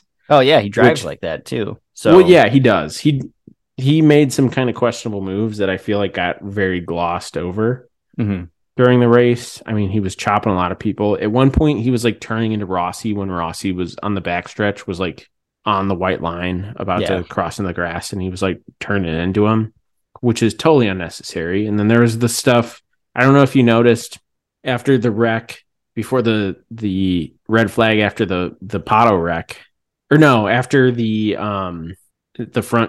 after that restart wreck on the front stretch, he came around and popped out and was like trying to contest Ericsson for the lead. Yes, I remember seeing that, and I was like, "What's going on?" Yeah, I think even Hinch and Townsend were like, "What the heck?"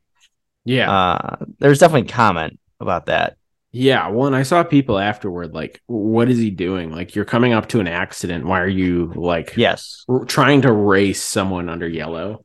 Which I think is kind of indicative of just his general demeanor. But yeah, I think a lot of people don't like him. And there's obviously his history pre-IndyCar, which I think he tries to be like, oh, I was a kid, and I think a lot of people say that, but and for those who aren't familiar, he was essentially kicked out of Formula 2 for several reasons. I don't know. Should we get into it?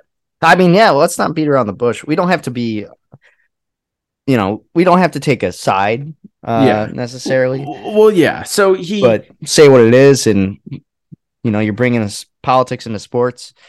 Well, yeah. So, I mean, there's the whole thing with he tried to have like a Make America Great Again car, which was declined. And I think that came out after he was actually kind of kicked out of the series.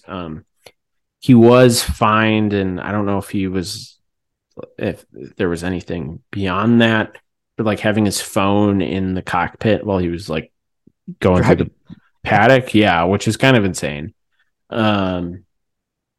It doesn't sound like he was on his phone, but he like had it in his hand, which is still ridiculous. And then he had a run-in with his teammate where he like purposefully turned into him on track, which is again insane. And then there's kind of they're kind of rumors about him and being it's kind of like culturally insensitive, I guess, to his Indian teammate. Yeah, I mean, there's things. Each person can make up their own mind of what they think of Santino. Yeah. And it's all right to have a different opinion. That's what we are. We're different people. Of course, we're gonna have different opinions. Yeah.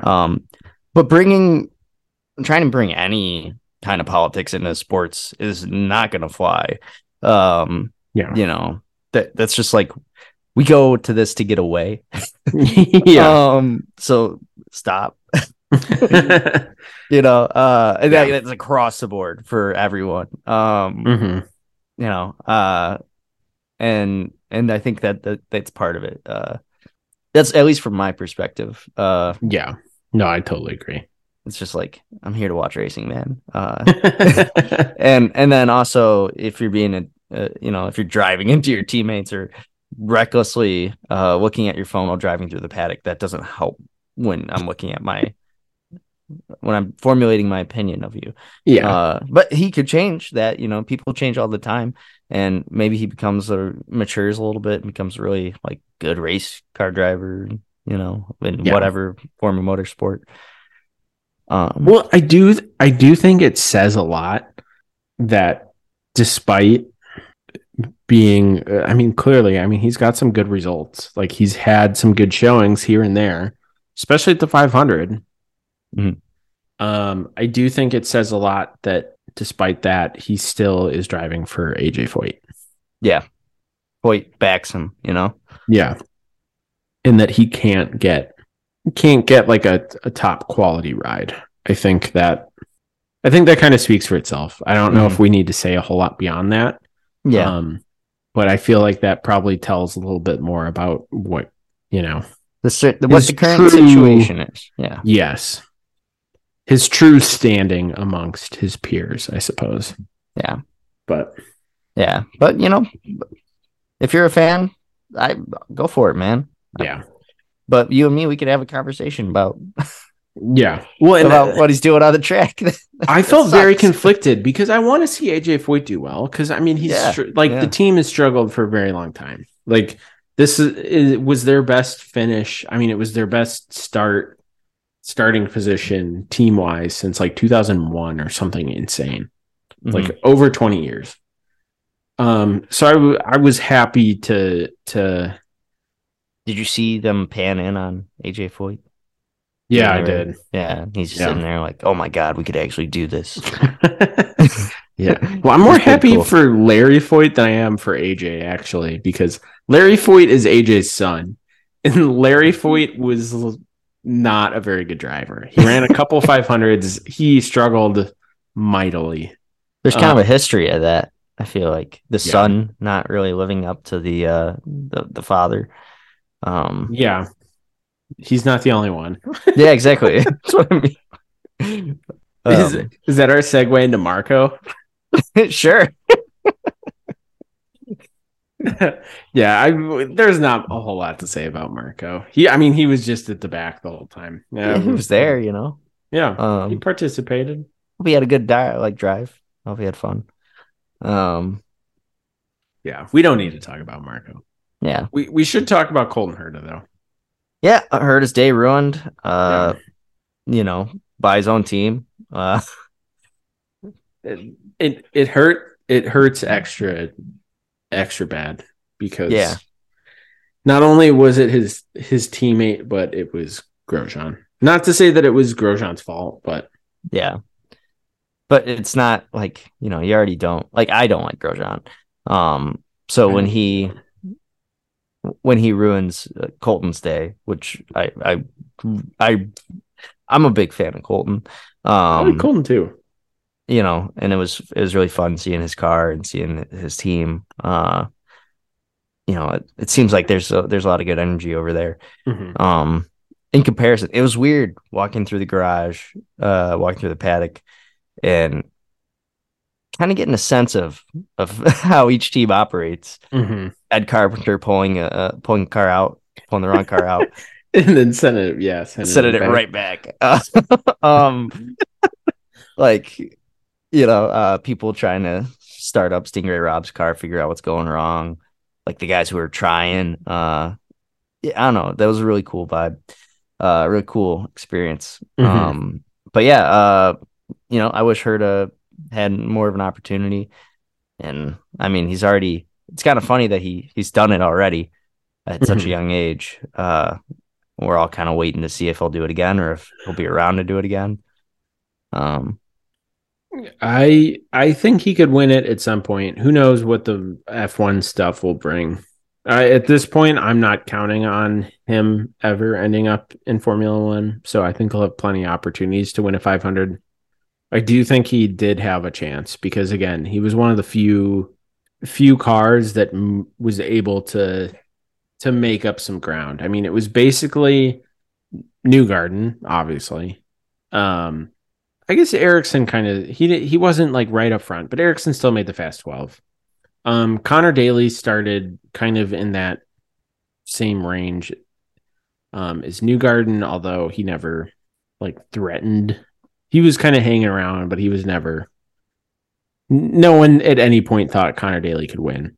no, But Colton Herta was climbing up into the top 5, and at some point, I was kind of like, oh my god, like Colton could win this thing. he's in there. Yeah. Yeah, if he's coming from where did he start?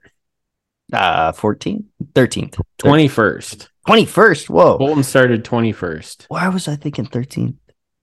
Um, Who was I there? think Ed was 13th. Yeah, Ed started 13th. Really? Ed Carpenter. Yeah. Well, and Ed Carpenter. I mean, Ed at one point, Ed Carpenter and Connor Daly were both in the top 10, and Ed Carpenter got caught up in that restart wreck on the front stretch, which was unfortunate for him. I think he had a speeding penalty on pit lane also that put him in the back of the field. But yeah, it was disappointing because I feel like this was the first real shot Colton had, and it got blown. Which whose fault it was is kind of, Yeah. up to interpretation. But Blame it on a mix of things, yeah, I would like to see her to do well. me too. So That's probably shame. my biggest take from 100 Days to Indy. Like I always kind of like Colton Herta. Yeah, but now you're hardcore. He seems like a cool guy. Yeah. Like I'm into it. And he also, I don't know if you saw this or not. He bought, so his dad, Brian Herta, the empty nester, Colton Herta bought him a race winning car from like his kart days. Which I actually had a little die cast of when I was a kid. It's like an old shell car actually. Nice. But he bought it for him and it has the original engine and everything in it. Still the same steering wheel, everything. And there was like a video of him like showing his dad, like he surprised him with it, It was very cool. That kind of won me over too. I can see that. Yeah. He's being a nice son, even though his dad has abandoned him. A strategist. Even though he's moved on to bigger and better things. Anyway. Who was there anyone that you like were totally surprised by or were very disappointed by? Yeah, Scott McLaughlin, Yeah, those kind of, especially with the year he's had. I just feel like probably should have finished a little bit better. But like, how it's so hard to be disappointed when things get so crazy at the end. yeah. It's kind of just a matter of circumstance. Well, yeah, and he also had a huge hole in the nose of his car after that contact with Simon Pagenaud, which Pagenaud was fired up. Yeah. Oh, he was. I remember seeing that. Yeah. I don't know if it was the same on the track, like on the video board at the track. Basically, it was like race control needs to sit him down and talk to him, which it was 100% overreaction. But yeah, I can't remember if he had similar sentiments on TV or not. But when he said it, I didn't realize who had hit him because the interview was long after the incident. So Yeah, and you're on the track, and yeah. it's all different down there, But yeah, I was also disappointed with Scott McLaughlin, partially because he was my pick in our family pool. I think other people you can be disappointed by. Tony Kanaan, all the hype. Yeah, it was kind of a bummer. I mean, I think they played the same video, the letter to the fans. They played that again. So they played that at the track on qualifying day. I think on Sunday. And then I think they showed it on Saturday too. Oh, really? I think they played it Saturday, Sunday. They showed it again before the race. Yeah, they showed it at the track too. So they're getting their use out of that. And 16th, probably not where he wants to be, but like, I don't know. He's done this before. And I look at him and I'm like, man, well, at least he's not, Pagano or Elio. Like, because he's up there in age, and those guys can barely control the car sometimes. Yeah. I mean, I was hoping for like kind of a storybook ending for him. It was funny though. After they showed, so they played the video that they played on like the weekend of qualifying. And then, they were talking to him and he was kind of like teary eyed and whatever. And they were like, we've got a surprise for you. And like I don't know if they showed it on the broadcast or not, because I skipped a lot of the pre-race stuff when I was watching the replay. But they had like all the drivers like saying something. Yeah, no, I saw that. Oh, okay. Too. Yeah. Well, did they have the after he saw the video? I don't think so. I might be misremembering. Well, he said after that, he was like, oh, whatever. And then he's like, but maybe I'll be back next year. Just to lean into it. It was very funny. But I do think it's like I think he's actually done. Oh yeah. He's gotta be done. Yeah. At least done racing. I don't know. Seems like there might be a spot commentating or maybe working on a team somewhere. But yeah, I could see that. Yeah. Devlin was a big surprise for me. I don't know. Yeah. He finished 13th. I heard they interviewed him. Right? Did you hear his voice in person? I don't remember. I don't think I saw him. Oh. Maybe after the race. I didn't watch a ton of like the post-race stuff either. Yeah. Well, if you haven't heard Devlin DeFrancesco talk, I would recommend YouTubing any video of him talking and just watching that for at least 30 seconds. For some wild Canadian accent. Canadian Italian. It's a very interesting. Yeah. But yeah, it was a good day for him. I honestly think that might be his best result of the year, to be like 13th. I'm Yikes. Like I'm not. I mean, he's young, and I guess that's a win. I think something to build off of at least. Yeah. Which I mean, I don't think anyone's expecting him to kind of light the world on fire, but I mean, top 15 at the Indy 500, that's nothing to scoff at. Yeah. Yeah. Like there's not a lot of people that have sniffed the top 10. Yeah. So that's something at least. And so I'm sniffing.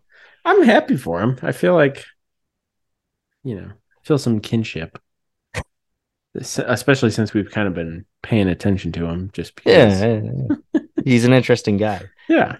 And Callum taking 12th. I think that's great for Callum. Oh yeah. He's one of those guys where it's like, okay, cool, you finished and you finished well. Well, good enough. So, pretty happy overall for those guys. Yeah. I was happy to see Connor Daly have a good result too. Lundgaard and Jack Harvey, I mean, for as much as they struggled, top 20 finishes. I mean, that's Ray Hall, Letterman, Lanigan really screwed the pooch on this race. Yeah. And they need to do better just in general. As a fan of that team, I feel like really, really disappointed. Part of the reason, like, when the whole team sucks, it's a damper. It does. Yeah. It doesn't feel like there's anything anyone can do about it. Yeah, it's like they're just, like I think you said on the preview, there's something fundamentally they're doing that's wrong. Yeah. And they clearly didn't figure it out. Hopefully they have it figured out for Detroit. Although what's that, a road race, street race? That's a street course. Yeah. Yeah. So it's a bit different setup for sure. Yeah. Yeah. Well, yeah, I suppose we should. Is there anything else you want to talk about for the 500 wise? I want to say it was great watching it. Final notes, I loved the race. I thought it was exciting. I think we're not done talking about it. I think we're naturally going to keep going back to it. Oh, yeah. And it seems like if you're talking about the story of IndyCar through the season, this is the climax, maybe, or maybe like one of those specific moments where you can look back and say, hey, this is where a guy started turning it around, or this is where a guy, for Ray Hall, Letterman, Lanigan, this is where they realized, oh shit, we have something really wrong. The stories build around this. Yeah. And that's exciting. So we're definitely not done talking about it. And if there's something we need to go back and look at and reference because it applies to something in the future, we will. Yeah. So. Yeah, it is weird that like the culmination of the season happened so early. Yeah, which feels like, I don't know. I wish there was something they could do about it, but like I feel like it has to be this weekend. It has to be Memorial Day weekend. There's not really definitely. So it's kind of frustrating that like we're 4 races into the season and kind of like the thing everyone cares about the most has already happened. I wonder how IndyCar can keep people interested throughout the rest of the year. Well, yeah, you have to make another race equally as exciting. Now, there isn't the history to build on, but there's still some cool shit you can do. Pardon my French. But, yeah. You can still spice it up. There's still, like the Long Beach is still just as exciting. For me, as a new fan, it's pretty up there in terms of excitement still. So, you can do, you're not gonna have the crowd draw, but I don't know. I think there's stuff they can do to make another race just as important, or pretty close. Yeah. Well, yeah, having some schedule consistency and I mean, just more eyeballs, I think that will help a lot. But yeah, I mean, attendance was up, TV ratings were up compared to last year. I mean, that's all good news. But yeah, they need to do something to help this carry over throughout the rest of the season, and that's something they've kind of struggled with in the past. And I don't know. It seems like they're doing a better job in like being present on social media and like trying to bring new attention to the series and everything. Hopefully that will continue, but we'll see. I don't know. Yeah. So what should we look for in Detroit? I mean, it's like a totally new track. They're moving from Belle Isle. To downtown. Yeah. Yeah. So that'll be interesting. I don't know a whole lot about the new track. I'm not, it's kind of weird. I feel like there's not a whole lot to talk about other than the new track because you can't really. Yeah, you don't know until you're there. Yeah, you don't, and like you don't know who's going to be the team to beat. You don't, because it's totally new. No one has any. I mean, there's kind of like the basic setups for street courses or whatever, and I mean, you got to think Grosjean will be a favorite just based off his performance at St. Pete in Long Beach. I mean, Kyle Kirkwood, obviously, but it's hard to say without, with it being a totally new. It's weird coming from, you get 1 week, you get 5 days, reset. Yeah. We know you've been down there a whole month. And we gave you 3 weeks early on in the season to do a whole lot of nothing. But yeah, it's weird when it's 5 days. I think it's good to keep the momentum going. Like if there's probably a week off, I think it's probably not. You probably lose some of the attention that you were able to get from the Indianapolis 500, which obviously is the most watched race of the season. Yeah. So I do think it's good. I'm sure it sucks I think it sucks for everyone in the series. Like, I'm sure that's brutal, especially for Joseph Newgarden, who was like in New York and like flying all over the place. Yeah, he's having to do PR stuff all week. And they have talked about that in the past. There's like a 500 hangover, I'm sure. Coming down from that, it's like your brain, the chemicals in your brain are just like all released. Yeah. Huge historical. You just won the Super Bowl. Yeah. And now you got to go, go race on the streets of Detroit. You got to go play a high school team now. Yeah. Yeah. So we'll see. That'll be interesting to see how he responds. I mean, I don't think he was too great at St. Pete. I can't really remember. That feels like so long ago. It does. I feel like he had an opportunity there. St. Pete was an interesting race. When I think back to it, like there's a couple people juggling. Yeah. Well, and he was up there at Long Beach before he had to pit early on the last stint and had to save gas. So yep. Yeah. I mean, he could contend. We'll see. It'll be interesting. Yeah. It's the big highlight, I think, for Detroit this year is the double pit lane. Did you see anything about this? I saw a photo. Yeah. So there's going to be people. The space they had for pit lane was not long enough, so they split it in half, and there will be people pitting on the left side of pit lane and people pitting on the right side of pit lane, which is probably the first time anything like that has ever happened. Do you think it's gonna like cause any problems? Yeah, of course it's gonna cause problems, but I think it's gonna be awesome. I think I'm, why not try something new? Like I said, why don't you guys go around the other side of the fountain at Long Beach? Like this is one of those things where they're just like, I don't try that, see what happens. I feel like it's going to be something that everyone's going to be talking about, and like it's going to be the big thing leading up, and then it's going to be absolutely nothing. Largely inconsequential. Yes, that's how I feel, and there's no like reason for me to feel that way. I feel like this is kind of a crazy thing. Obviously, it's never happened before, and as far as I know, as long as I can remember, nothing. There's never been a setup like this in IndyCar. I'm hoping that it goes super well, and other places are like, oh yeah, we could do that, because that would make it easier to find like Toronto, for example, where pit road is a nightmare. Don't you touch Toronto's pit road. I love that thing. It's madness. It is madness. That's very true. It's madness in a bad way. This could be madness in a good way. I don't know. I really like Toronto's because it's crazy too. But like when I think about it, like I parallel park my car every day. I've parallel parked my car for like the last 10 years.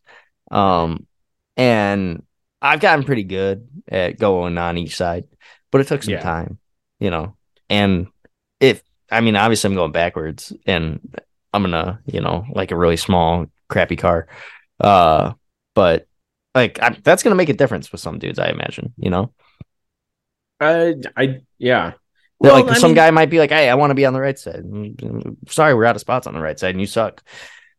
They do get to pick, so the teams get to pick, and it's based on qualifying from like the previous race outside the 500. The 500 is based on the 500 alone. Mm-hmm. So like Lundgaard and Harvey get to pick based on the GMR, I think. Like they get, or I guess Lundgaard, then Rosenquist, and then Harvey, I think, are like the top picks. And so you can, like, if you want to be on the left side or you want to be on the right side, I think you could pick. Mm-hmm. But like they do alternate, like throughout the season, they do have to pit on both sides, whether or not there's people pitting on the other side. So I feel like it won't be that big of a deal for the individual drivers, just because they do have to be used to. All these things, all these little things add up, though. So Yeah. I think it's going to have a factor. I'm curious if there's one side that's like Preferred. better. Yeah. Just straight up if it'll take less time on pit road. That'd be an interesting thing to track. I'm not confident NBC will actually do that. And you got to think about the Broadcast, teams too, because the guys changing the tire, girls changing the tire. Those guys and girls, sorry, they got to turn. It depends on which way they want to do it. I mean, I feel like these things add up. Yeah. Well, I mean, they like just as the drivers have to like pit lane for like Mid Ohio is the opposite side of pit lane for Road America. Like even road courses, like there's variance across the schedule. So I think they're used to it, Like I don't think that's going to be a big thing for the crew. I mean, there's probably a preference, but I mean, at least here you get to choose if everyone on your team is way better when they're pitting on the when the gas man is on the left side of the car. Like at least they'd be able to pick that, Yeah, I don't know. I think it's gonna be a bigger deal than you think. We will see. We'll see how it plays out. All right. So, well, anything else? We should make some picks. We usually make some picks. Yeah, you want to do some picks? All right. Who do you got this week? Oh, it's hard. It is hard because it's all been Indy. Yeah, you kind of like black out. Yeah, you kind of forget everything else that happened. I mean, my real choice would be Lundgaard. I would love for Lundgaard to win. I want Stingray Bob to become Stingray Rob and finish a race. Yeah. And like that's I know I've picked that before, but I have to keep picking it because he's sitting there getting crashed into or crashing every race, or his car is bumming out. Yeah. So yeah, those would be my two picks. I want Lundgaard to win ideally, and then Stingray Rob to finish. High bar. I think I'm gonna go with Colton Herta. Colton Herta is gonna win this week. If not him, it's gonna be Grosjean. But then my kind of like dark horse pick is I think Graham gets on the podium. I think after all that went on all month, just the complete roller coaster, I think he bounces back, gets a podium for Rahal Ervin Lanigan. Build some positive momentum for the team after the GMR with a pole and a couple of top 10 finishes. So we're both in support of RLL doing well here. I just want I want the team as a whole to be competitive because it's better for IndyCar when there are more teams that have a chance to win. Like IndyCar, so like the whole thing is that anyone can win, right? Like that's kind of the appeal is that there's especially if one of the owners is David Letterman. Just saying, if this is rigged, come on, guys, it's sitting right there. Yeah, but it's just better when like there's more like when anyone can really win and not just someone from Penske, McLaren, or Ganassi. Yeah, I know what you mean. I don't know. I'm just pulling for him in like a general sense. I just want the team to do well. I also like to see Felix get another win, but who knows? Can't count on him, I guess. No, apparently not. But it'd be nice if he could prove that he doesn't just choke. Yeah. So, and I think he has that in him. Yeah, he's had some good results this year. I think we should all be excited for next week. And we'll cover that race sometime next week, probably earlier in the week than this time. around. So thank you for listening to 16th Street Scanner. I'm Tyler. You've been listening to AJ and I converse for the last couple hours here or something like that. At least two. Yeah, you can reach us at 16streetpod@gmail. That's 16streetpod@gmail.com. Tweet at us at 16streetpod, 16streetpod. If you feel so inclined to, if you like what you hear, come back for more, subscribe, leave us a review wherever you can. We get those reviews. We like seeing them. And lastly, but not leastly, shout out to Penny Wishes for our intro and outro music. We appreciate it. Nolan and Sierra. Peace. Bye. 3, 2, 1.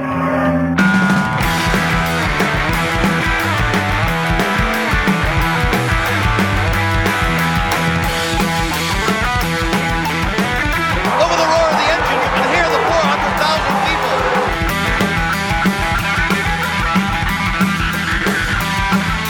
Down the front stretch, it's a drag race. No one has ever seen this before in Indianapolis. One more turn to go. Here they come. Coming to the finish line. Bob Jenkins, who's going to win it?